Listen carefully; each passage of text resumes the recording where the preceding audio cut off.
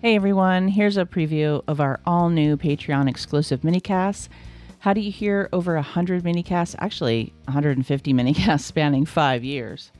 Become a member of our Patreon crew. Go to patreon.com/Terror Talk. Hope to see you all there for all the madness. This is just a clip, so be sure to join for more. Hi everyone, this is Terror Talk with Shannon and Kat. Giallo, giallo, jolly!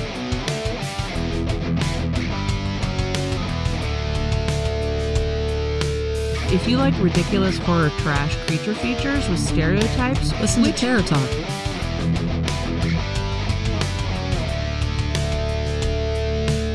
genetically altered scorpions,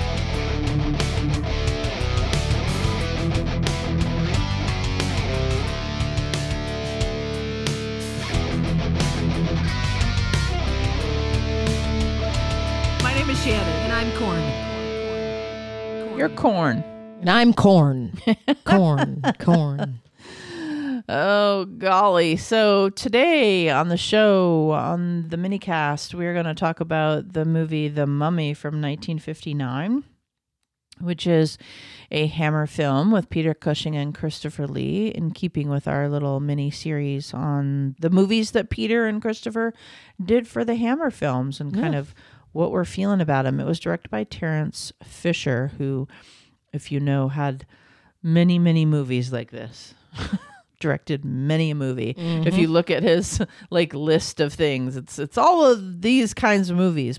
The basic premise for this particular Mummy movie is that it's set in Egypt in 1895, and there's archaeologists, and they basically are there, and they unearth this tomb, and of course there's a mummy in it, and Peter Cushing's dad unearths it with a scroll, the huge. Yeah.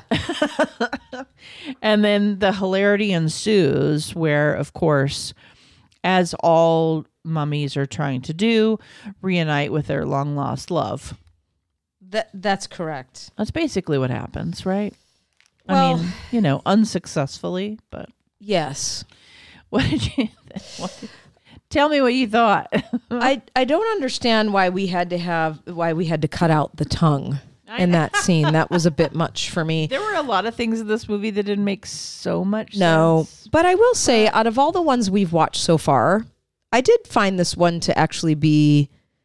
first of all, I thought it was much more of a horror film than the Universal Mummy was. Yes. Well, you and I can't help but think okay, The Mummy was at the bottom of our list. Yeah, it was like a political film. It was like the worst. He was like running film for office. So this was inevitably going to be better. So, and this is, to me, it reminded me more of like a Frankenstein than it did of when we think about Universal monsters, it had more of that feel to me.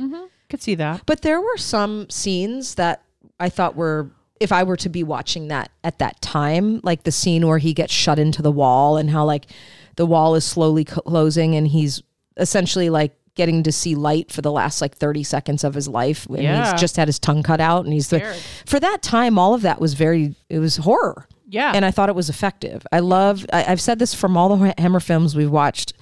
I do appreciate the elaborate sets, the elaborate costumes. The storylines are fine. They're very exaggerated, but that was the time. Again, the music over the top. Music. Good God. That's why I say, I think I said one of the last ones where it's okay, I could definitely pick out a Hammer film. Yeah. Just by listening to the soundtrack. Even the color they used, it was all very intentionally vibrant, and it's definitely not at the bottom of my list for these so far. Not yet.